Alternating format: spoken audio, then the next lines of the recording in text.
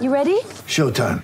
On May 3rd, summer starts with The Fall Guy. Let's do it later. Let's drink a spicy margarita. Make some bad decisions. Yes!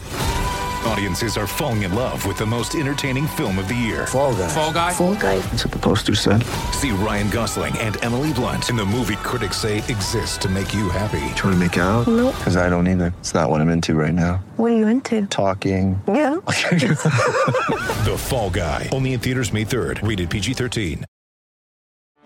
Get ready for the greatest roast of all time. The Roast of Tom Brady. A Netflix live event happening May 5th. Hosted by Kevin Hart. The 7-time world champion gets his cleats held to the fire by famous friends and frenemies on an unforgettable night where everything is fair game. Tune in on May 5th at 5 p.m. Pacific time for the Roast of Tom Brady. Live only on Netflix. When you need mealtime inspiration, it's worth shopping Kroger, where you'll find over 30,000 mouth-watering choices that excite your inner foodie. And no matter what tasty choice you make, you'll enjoy our everyday low prices, plus extra ways to save, like digital coupons worth over $600 each week. You can also save up to $1 off per gallon at the pump with fuel points. More savings and more inspiring flavors make shopping Kroger worth it every time. Kroger, fresh for everyone. Fuel restrictions apply.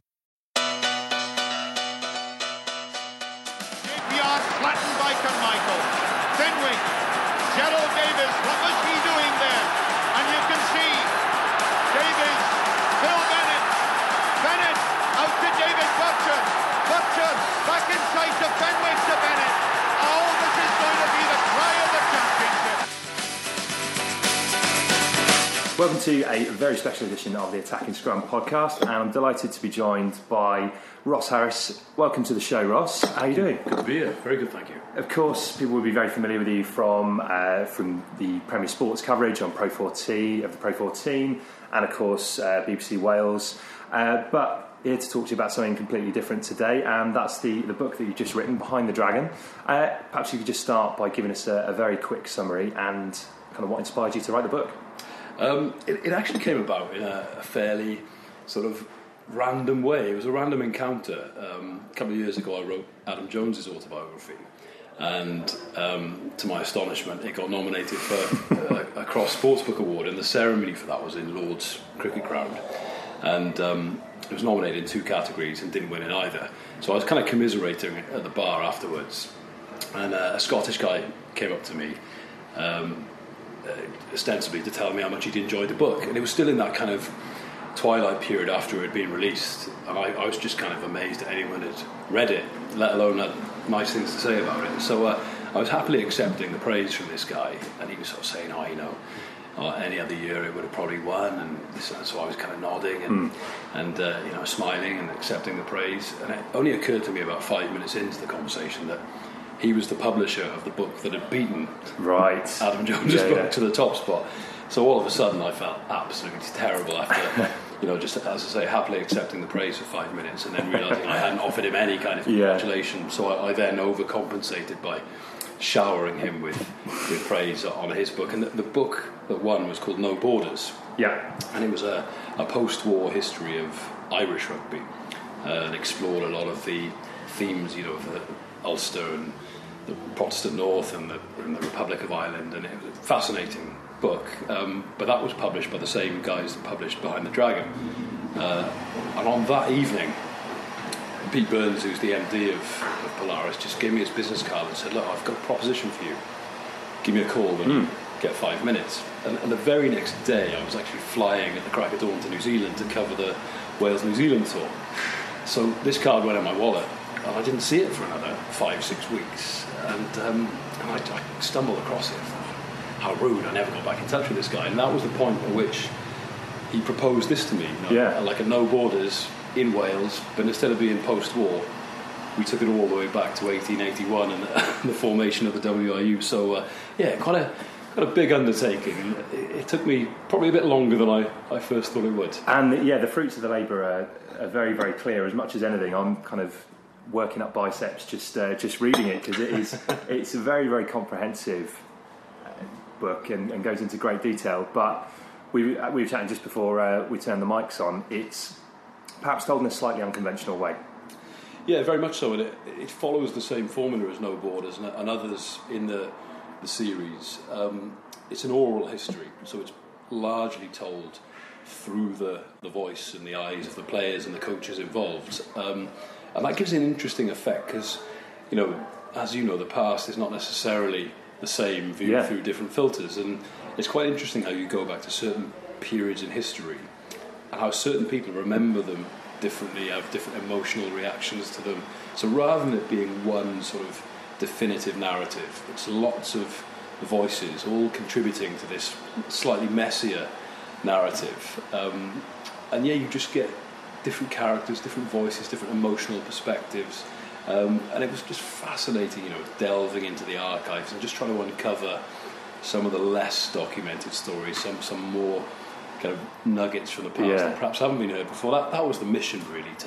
A lot has been written about Welsh rugby, particularly the 70s and the current era. It was just trying to kind of get beneath the surface and find stuff that hasn't necessarily been told before. Oh, I think you've definitely succeeded in doing that, and obviously along the way you talked to virtually every notable figure from the history of Welsh rugby. Did you have a favourite that you enjoyed speaking to the most, or a couple? Rob Jones was a hero of mine growing up, and I remember being slightly in awe when I got to work with him on Scrum 5 when I first started on Scrum 5, and the kind of never meet your heroes thing, but with Rob, he couldn't have been more welcoming, more likeable, and actually a funnier bloke than you ever realised, and he's great company, and he's got almost this stand-ups comic timing, so he'd tell some of the stories and I would be rolling with laughter thinking, how am I going to do this justice, to put it into words, because often the humour of something is lost on the page. You have to work hard to capture the moment. So he was brilliant. I spent so long in his company just telling story after story. Sadly, some of them didn't make it in simply because I had to follow a reasonably strict narrative. And some of these stories, much as I tried to crowbar them in, they just wouldn't work. But he was definitely a favourite. Phil Bennett, probably another. I grew up a Scarlets fan, and my Dickie was ticket secretary at Stradley Park growing up, so I feel a real emotional attachment to the late 70s, early 80s Llanelli side. And I met Bill Fenwick when I was a young kid in Llanelli Town Centre, and I ran home excitedly to tell my dad that I'd met Bill Fenwick. And I figured out his name was actually Phil Bennett a little while later. But he was another one when I got to work alongside him. I was almost kind of speechless in his presence. But he was amazing, because like Rob, he's just a natural raconteur. He can weave a story and keep you spellbound. And so with him, it was barely much effort to turn what he'd said into something. With others, you have to kind of take the germ of a story and flesh it out and elaborate a bit. But with him, it was just poetry. I was going to say, because it does fit. It comes across as though you've got.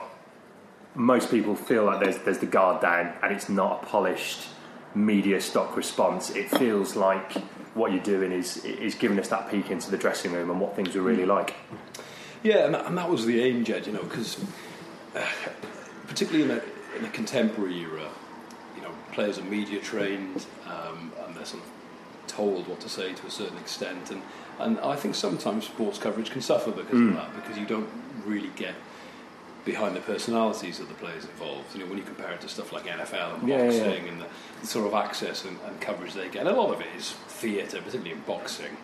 But I just wanted, without betraying any confidence or trust, because obviously it's all about relationships and the fact these guys contributed, so I didn't want anyone to think anything had been taken out of context. So I was very careful that it was a faithful reproduction of what they'd said. But just as you say, getting someone in an environment where you're not necessarily just off the training paddock, or you're not just out of a press conference, and your perspective is a little more relaxed. And particularly when you delve back into the annals of history, where a lot of them, it's an exercise in nostalgia. They can kind of relive some of the glories of the tours and the tournaments they took part in. So I think just getting beneath the veneer was certainly an aim, and hopefully I've pulled it off to a degree. Oh, yeah, certainly would agree with that.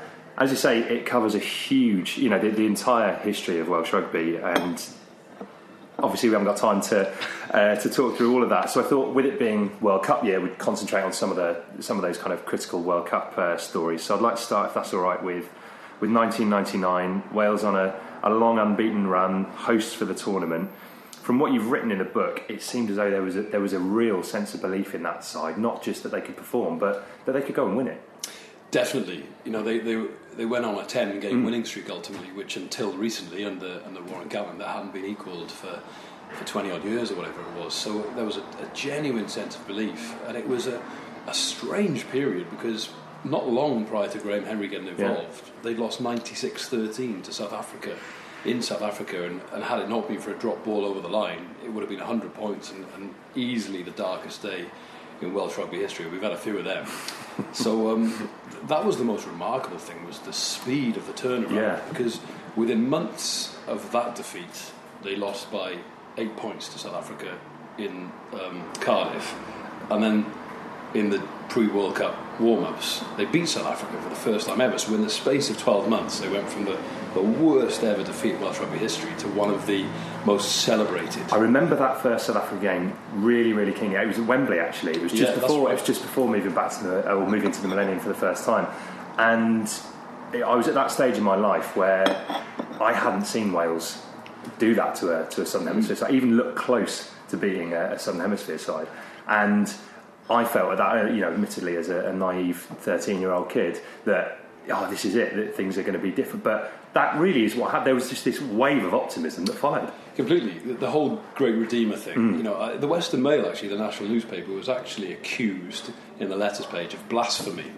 because they referred to times, right? the Great Redeemer, and the kind of allusions to this godlike figure. And even Graham Henry himself admitted afterwards he was completely perplexed by the weight of emotion and the weight of expectation. And this is coming from a New Zealander. But whatever he did, he just instilled a sense of self-belief. Steve Black was a really prominent character in that period as well. He was officially the fitness coach. Yeah. A lot of the guys in the book refer to the fact he was more of a psychologist, really, and because he himself was never...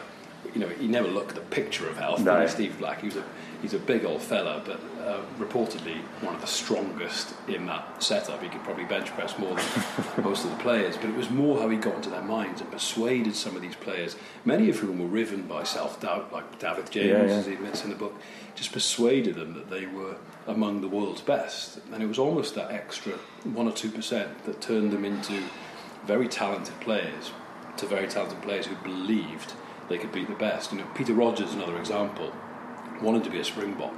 Had Welsh parentage, had played in London Irish, so could have qualified for England as well. Wanted to play for South Africa. In the end, joined Graham Henry's Revolution. And there was a point which he played France in that '99 campaign, and he was, in his own words, I don't know if I can swear on this. Yeah, please do. He was shitting himself. Like I said, we had Di Bishop on last year, so you got plenty of room. But he admits then that within a couple of scrums he thought it was easy, because he'd been tearing it up in South Africa against, he's actually said that he found scrummaging at test level easier than at club level in South Africa, let alone provincial level in South Africa.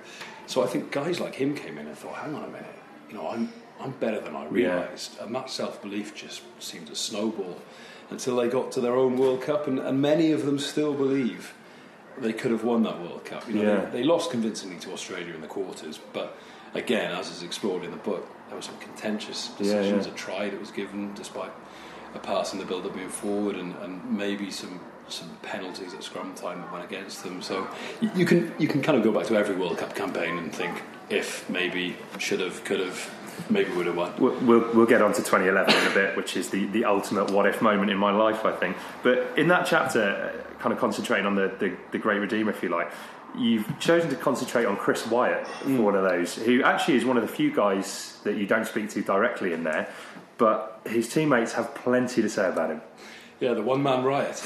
and I actually did get in touch with Chris Wyatt, and he is one of the most elusive characters in Welsh rugby. I remember we did a piece with him for Scrum 5 a few years back when he was living in Aix-en-Provence, and he was player coach. I remember the piece, yeah. It was brilliant, because you talk about, the modern players being kind of PR trained and stuff, and he could not have been more opposite to that. Stories in the book about him rocking up to the Vale of Glamorgan for a 2-week camp with a plastic carrier bag with a 2-litre bottle of full-fat Coke and 20 chocolate bars, and just being delighted that he was being put up for a fortnight in a luxury hotel.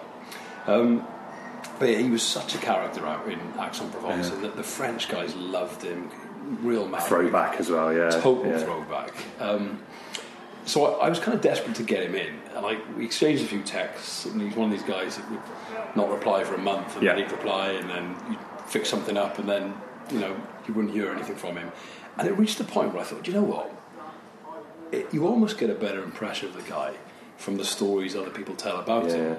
And it reached the point where I thought, I've got so many good Chris Wyatt stories, don't necessarily need him to back them all up. But yeah, he was, you've mentioned a few, but, urban surfers, like standing up on the roof of a taxi, driving down the streets of Buenos Aires after beating Argentina in Argentina. You just kind of think, that's kind of story gone out now. That sort of thing. No, it wouldn't. Now. But yeah, chain smoker. I particularly liked him referring to menthols as fitness fags.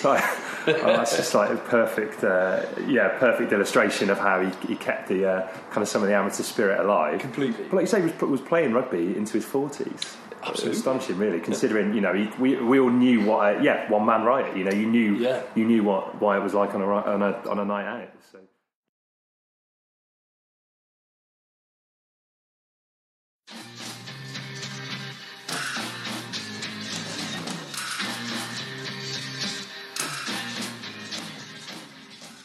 Fast forward 4 years, very little public expectation going into the 2003 World Cup, but the players all seemed to back Hansen, even if the press didn't. And that is something that really came through strongly. He unlike Henry who had the 10-game winning streak, Hansen went on a 10-game losing streak. And as you'll remember, the press were out to get him, and he came up with this mantra about the performance being more important than the result, and ultimately the performance keep improving, the results will come. But that really didn't wash after a while, and people thought, he's lost his mojo if he ever had it. He's not the right guy for the job, and there were a lot of agitators wanting him sacked before the World Cup, which is something that we've seen Wales do on multiple occasions. And there was that flashpoint moment where he lost heavily to an England second string in a World Cup warm-up, and then picked his second string for the game against Scotland, and was summoned to the chief executive's office and told, pick your first team, because if you lose this game, you're for the chop. And to be fair to Hansen, he stuck to his guns. I've picked the team, I've told the players, this is my strategy, this is my plan. And they went out and beat Scotland fairly convincingly with the second string, saved him his job, and then we all know what happened next. Nearly beat New Zealand, perhaps should have beaten England, and it was a genuine turning point. But yeah, to go back to your point, Jed, they were real acolytes against those players. They believed that his methods would eventually bear fruit, because they could see how progressive he was as a thinker, how strategic he was, and he almost stripped everything back and went for a holistic approach. He realised, I could come in and tinker with a few things at the top and get a few results, but actually, if I want sustained success, from the bottom up, fitness needs to improve, core basic skills need to improve, and players need to know why they're doing certain things. Something Stephen Jones said really resonated with me in terms of the way they attacked. They didn't just think about their attacking shape, but about the opposition's defensive shape and how they could manipulate the defensive shape into certain patterns to create holes for themselves.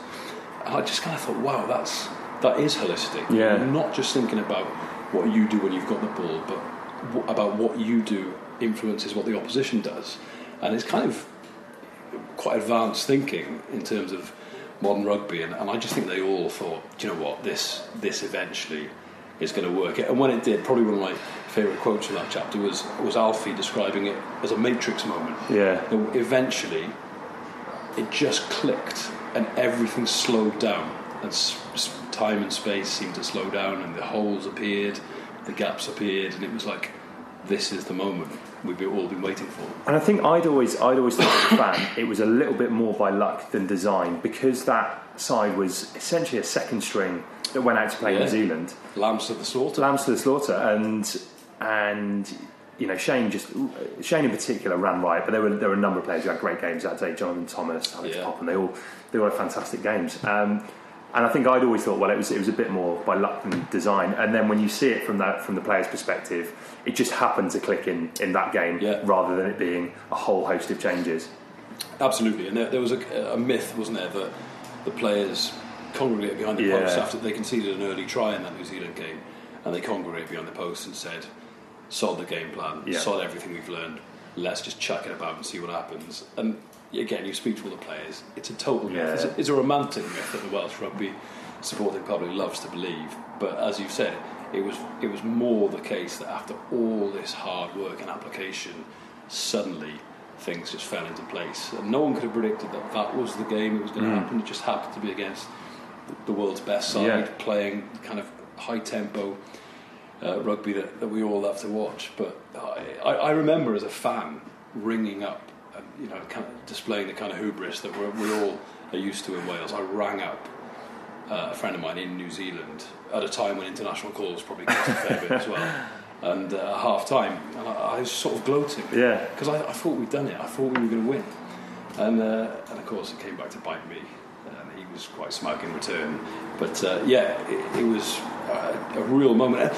Disappointing in a way that we didn't kick on that following campaign, because 2004 wasn't particularly inspiring. I remember going to the Scotland game, and we just completely wiped the floor with them. Shane on one wing, Rhys Williams on the other, and we looked so convincing that day. But we had so much front foot ball. And it was either the week or the fortnight after in Ireland, and they just taught us a lesson up front. Which I remember the kind of the disappointment of that.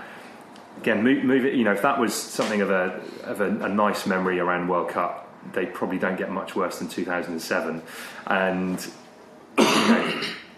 ultimately, kind of Gareth Jenkins took the bullet for that. But the players seemed to take their fair share of responsibility when you spoke to them. Yeah, I think there was a lot of love for Gareth Jenkins. That again, as someone who grew up a lot watching Llanelli and then the Scarlets, Gareth Jenkins was a legend down west, and it was almost like Cameron James-esque in that people thought he would be anointed Welsh coach one day. He was just waiting for his moment, and you wonder if his moment was 2005 when Ruddock kind of came in out of complete left field and got the job, and I think there was almost this assumption that he was a man out of time by 2007 and that his time had passed, a bit like Guy Novès. So I was just thinking that, and sort of parallels there, isn't there? So One Club Men as well, done all of their stuff. Completely. Gareth had done everything as a player and as a coach. Llanelli or Scarlets, and then very similar with Guy Novès and Toulouse. Completely, there are definite parallels to be drawn there. But I think, as you say, it's an easy out of it to say Gareth Jenkins was at fault. And there is stuff in there about how he was perhaps a little more lax compared to previous regimes and allowed his players to be on a longer leash and wasn't maybe as disciplined about diet and fitness and things. But then you speak to some of the other players and they say in terms of his game understanding and his strategy, he was incomparable.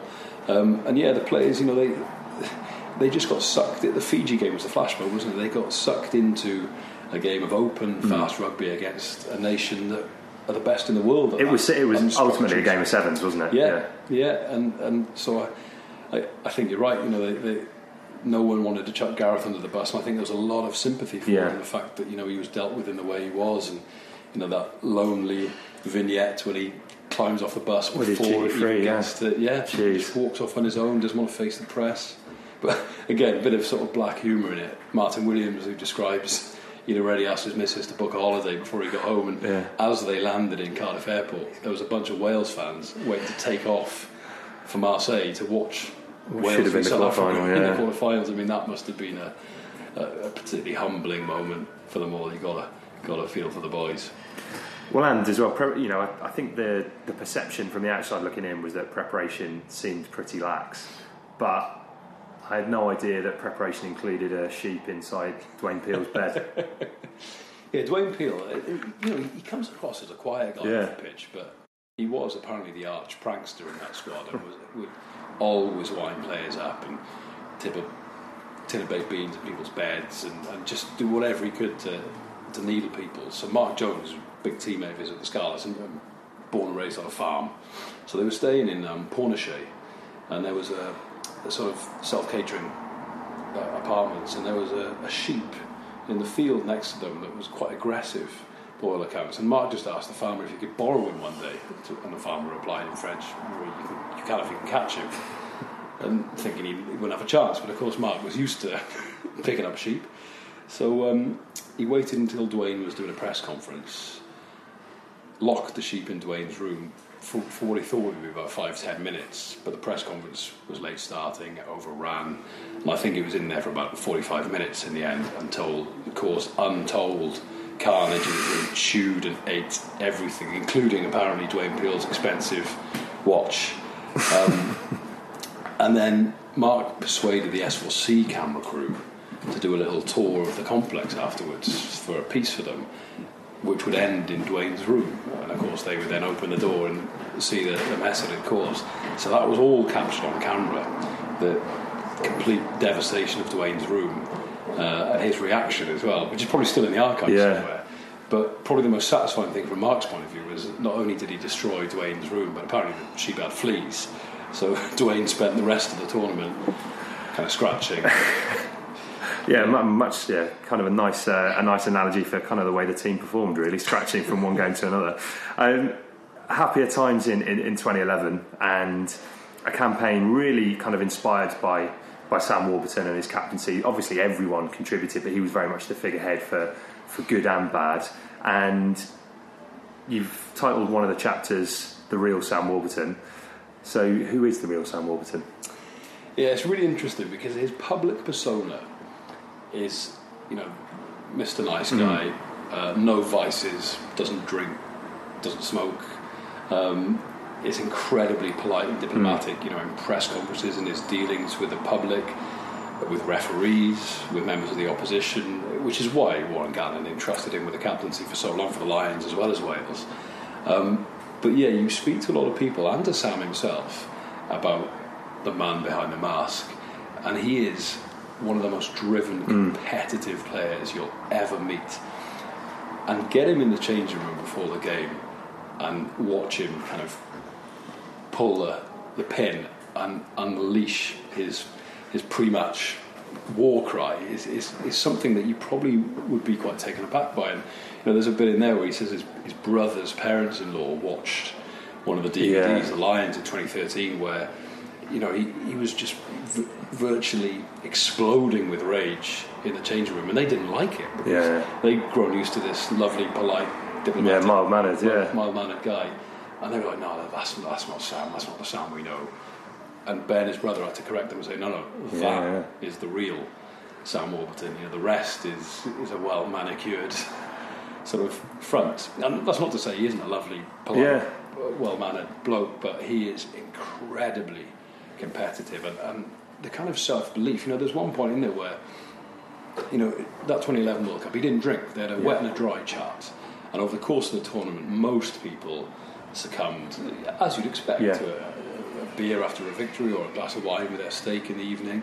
But he was so determined and single-minded. He was like, "I want to be the best version of myself I can be. I can have a drink when the tournament's over, hopefully after we've won it."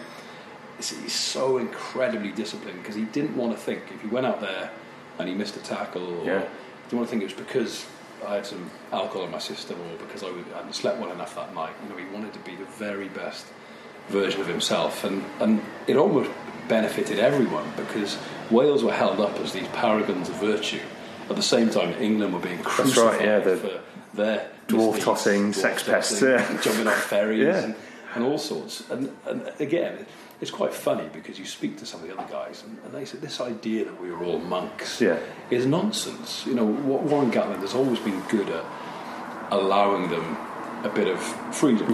And they were celebrating their victories and they were going out, but they just weren't going crazy and getting themselves in the papers. They weren't being scrutinised to the degree that England were. But as their front of house person, I think everyone just thought, well, he acts that way, the whole squad must act that way, and it wasn't the case. But yeah, I mean, like you say, that tournament really hinged. It did hinge on one moment, and it didn't, but it hinged on that one game. And in a way, you know, the way Gatland speaks about it in the book, of the aftermath of Sam's red card, he was kind of expecting a 20-point deficit, because not just because he was a captain, but because he was such an influential player. He was having the tournament of his life. Absolutely. And the way the players responded, it kind of almost just adds to the heartbreak even more.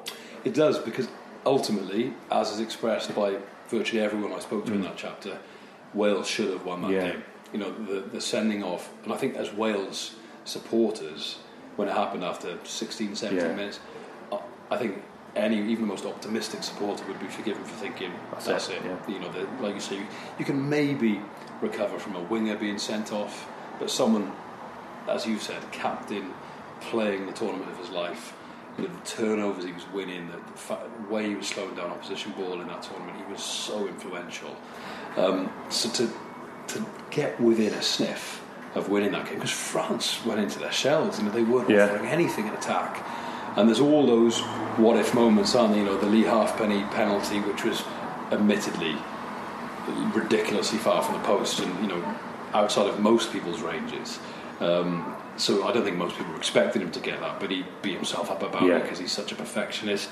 There was that period at the end, you know, when Jamie Roberts bust through and got over the gain line, and perhaps there was an opportunity for a drop goal. But it's so easy to say with hindsight, isn't it? All those little chances could have been, because it was a 1-point game.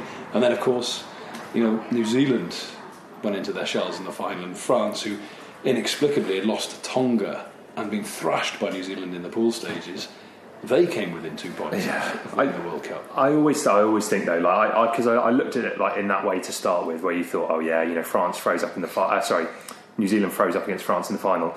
I think had it been Wales, I don't think they would have felt that expectation, because you know, France had stung them so often, particularly in World Cups, that I think, and the pressure of being at home and having not won a World Cup since the first one, you know, for a side that has dominated rugby throughout that time, I think that's what got to them. Whereas, you know, it pains me to say it, but as well as Wales played throughout that tournament, I think if we were the ones in the final, I think they would have been a lot more loose, and probably it would have been a game too far anyway.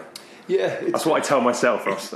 it's you know, you can't know, can you? But I do feel, like I say, you speak to everyone who's been involved in a World Cup campaign, even 2007, because people say Fiji gave South Africa a really good game in the quarterfinals, and South Africa went on to win it. So even 2007, which is viewed as a disaster tournament, there are ways of tweaking history retrospectively and thinking, actually, well, if this had happened, if that had happened. But I genuinely think 2011 was the best chance in history. People are saying this year is, you know, because of the depth Wales have built, but that was one for me. I think momentum was in Wales' favour. France had stuttered their way through, like we said, lost to Tonga, lost to New Zealand. You know, internal warfare, they weren't even listening to their coach.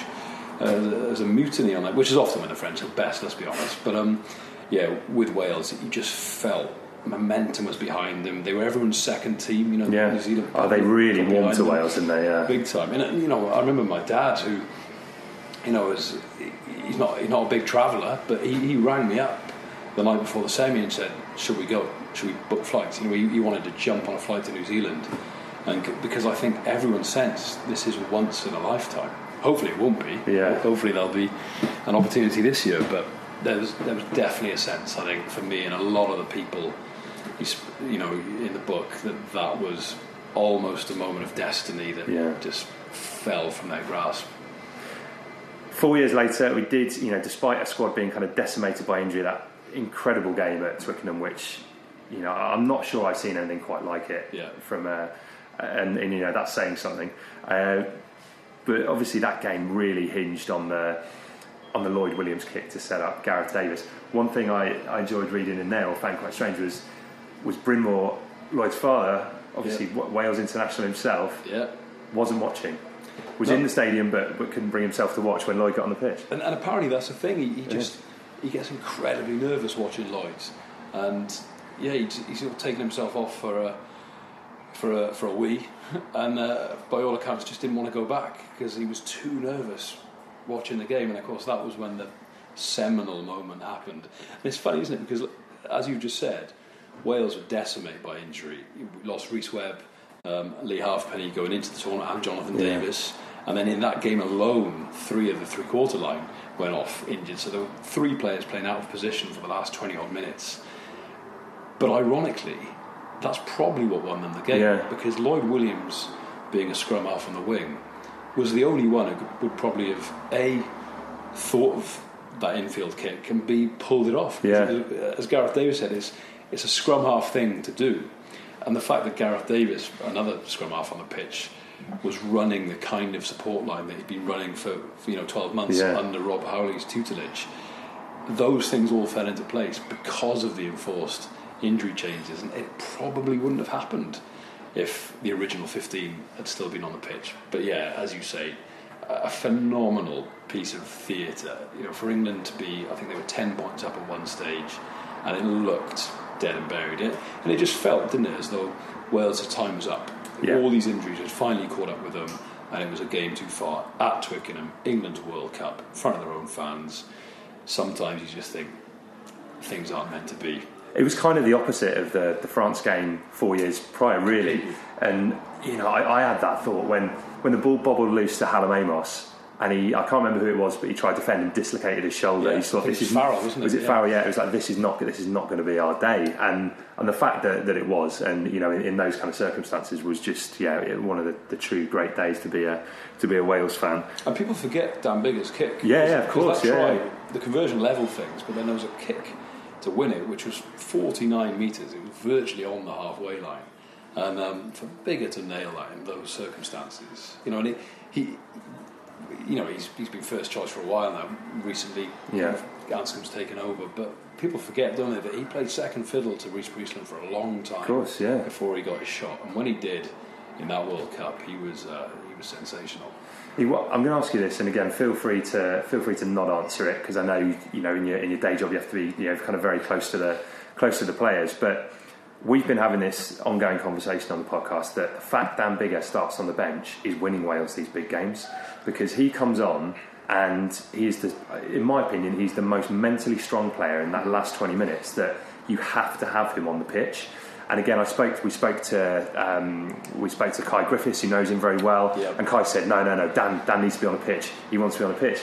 But for me, I feel reassured knowing that you've got Biggar to bring off the bench. Well, if you need any evidence to support your argument, just look at the England game from this year just gone, because he came on in the last 20 minutes when the game was in the balance, and there were 3 things he did that were world class. I remember there was one when the ball went back inside Wales's half, whether it was from a scrum or a ruck, and I think Gareth Davis or someone misfielded it essentially, and Biggar just scooped the ball up, torpedo kicked it about 70 yards into touch, relieved the pressure in the blink of an eye, and that could have been a pivotal moment. If England had piled on through and turned the ball over in Wales's 22, could have been a turning point.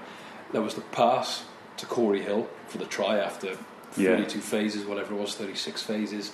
Just that bullet pass just got him perfectly on the angle, which created the try. And then the cream of them all, that crossfield kick for Josh Adams. And if you watch it in slow motion, he pretty much takes it and kicks it with one hand.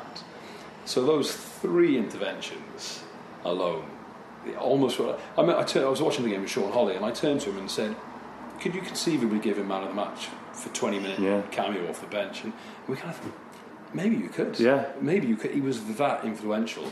And I think, to go back to your point, when Anscombe seemed to have superseded him as first choice, there was a school of thought that thought, well, Biggar, maybe like Lee Halfpenny, is a starter or a non-23 player. Because he's not going to come on. The temptation is you want a James Hook on the bench, or someone who is a Danny Cipriani type who can come on and turn a game by scoring tries. But Test matches, particularly in World Cups, are won by small margins, and having a guy who can goal kick as well as he does, and doesn't make mistakes very often, and is so good in defence, that's what I think it adds so much.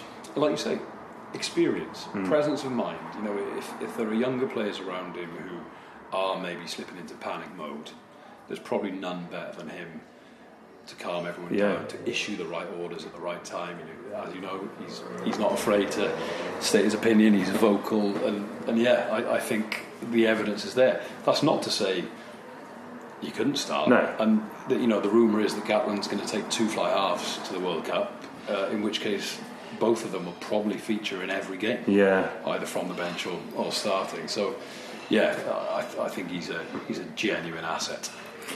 The book finishes with the Grand Slam, and obviously we touched on a few bits of it there. Unforgettable series of games, but off the back of that, many are suggesting Wales could lift the Rugby World Cup. We've talked about the sense of belief across various different World Cups. What do you think the sense of belief is in this current squad? I think it's huge, and it's interesting because they've definitely got a sense of reality about them.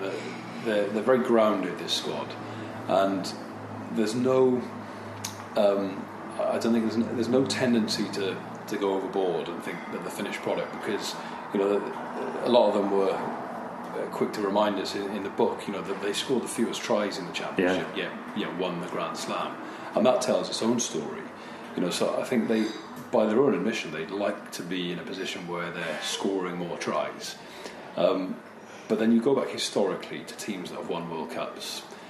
They're generally teams that defend incredibly well and have a world-class goal kicker. You look at England 03, South Africa 95. That's generally what happens. Finals are tight, low-scoring games, and the teams that can shut out the opposition. It might not be the razzle-dazzle that the fans want, but if it wins you a World Cup, well, that's it. Who cares? So I think from that point of view, they've got every right to be very confident. Second in the world rankings, as opposed to in 2015 where they were 9th and therefore landed up in the pool of death. So to go from 9th 4 years ago to 2nd this time around, and when you think about those 2 critical games in the Grand Slam, England and Ireland, the 2 games that people thought Wales would come unstuck, they were pretty dominant performances. England, it took until that last quarter and bigger, as we've said, to really turn the screw. But the Ireland game, from the first whistle to the last, there was only one winner in that game. And again, 1 try scored in the 2nd minute, so it wasn't. The scoreline makes it look like a thrashing, and it should have been a shutout. We're not for that injury time try, but just the way they control the conditions, the way the Welsh back row didn't allow the Irish back, the more vaunted Irish back row didn't allow them a sniff, the way they controlled territory and possession.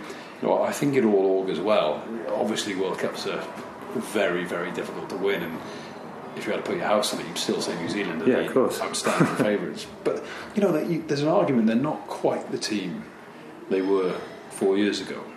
I think without wanting to be overly optimistic, I think Welsh fans have got the right. There's reason to hope, right? To be cautiously optimistic. Absolutely, We'll just finish on this because we've gone 40 minutes without mentioning Alan Wynne-Jones, which is definitely a record for this podcast. How important do you think he is to this side, not just as a player, but as a figurehead, if you like? Yeah, he's massive, isn't he? And great news from a Welsh perspective that he signed another contract, because at the stage he was in his career, having been a one-club man all these years, he had some big money offers on the table, and rightly so. I go back to the Lions tour in 2017 when he was picked ahead of Maro Itoje in the Test side, and there was collective outrage on the tour from English fans, from Irish fans as well, and a certain section of the press corps on tour. Because I still think, and this sort of baffles me to a degree, I still think he's underrated in certain quarters outside of Wales. I think the Welsh public know how valuable he is. But there was this gasp of astonishment when the team was announced. Because Maro Itoje, who'd had a brilliant tournament, but I think that probably answers your question as to how important he is. Warren Gatland knew that, yes, you've got this young, hungry, incredibly athletic, in-form second row, but that was a Test series against the world champions on their own patch. The alternative pick is a guy who's played, or now I think has played, is it 9 consecutive Tests for the Lions? which is, other than Graham Price, I'm not sure anyone's... I'll vow to your superior knowledge on that one, but that sounds right. So that alone tells you, his value, the fact he's so durable, even as he approaches his mid-30s, he's still got the stamina, the fortitude and the experience to go and do that kind of thing. And I think, there are other players that would be kind of catastrophic to lose, but I think he's probably the one individual, if Wales were to lose him before the World Cup, their chances of victory would probably drop 20%, whereas other players you think, it's a blow it's that a he's blow. replaceable, But so because I mean, you look at it, and that Grand Slam was without Toby Faletau, was without Lee Halfpenny, and I feel like I'm missing someone else within there. But without, again, in the past, you needed all of those players fit in order to achieve these things. But I agree with Alan Wynne. It's like there is a mythical thing surrounding him that kind of makes Wales feel unbeatable. When Gatland said we've forgotten how to lose, I feel like a lot of that stems not just from the coaches but from him as a captain. So standards he sets as well. People will say, I did an article with Rugby World recently where I was part of a panel that picked the 100 best players in the world right now, and there was a New Zealand journalist in the room, Liam Napier, and we were debating. We kind of all chucked our names into the hat, and then we were trying to narrow it down, and we all picked our own individual top 5 and had to justify our reasons why. And Alan Wynne was eventually voted the best player in the world right now. And I could feel a bit of discomfort from Liam, the Kiwi journalist, thinking he's not as good as Brodie Retallick as a player. And you can certainly make that case. He's not as perhaps as athletic. He's not as explosive a carrier.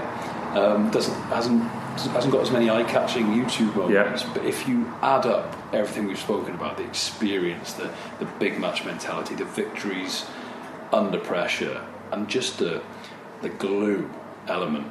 Brodie Retallick isn't as talismanic in the All Blacks because they've got so many world-class players, but Alan Wynne-Jones just occupies a different status for Wales, and I think that's why it tipped the scales in his balance to be the best player in the world right now. People argue with that. But that's the fun. That's the fun of it, right? Yeah. But exactly. So I think as kind of as distant sometimes he can be, and as difficult as he can sometimes be, there's no doubting that he is. Well, Jonathan Davis said it in the Grand Slam campaign.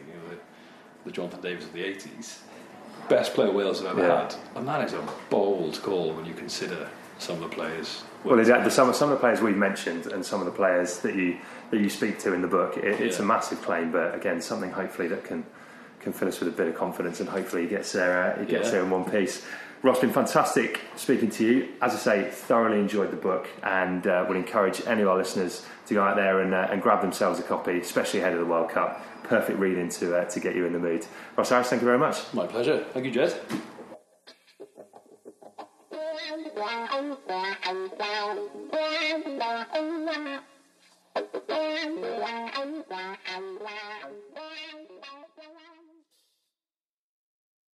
Sports Social Podcast Network.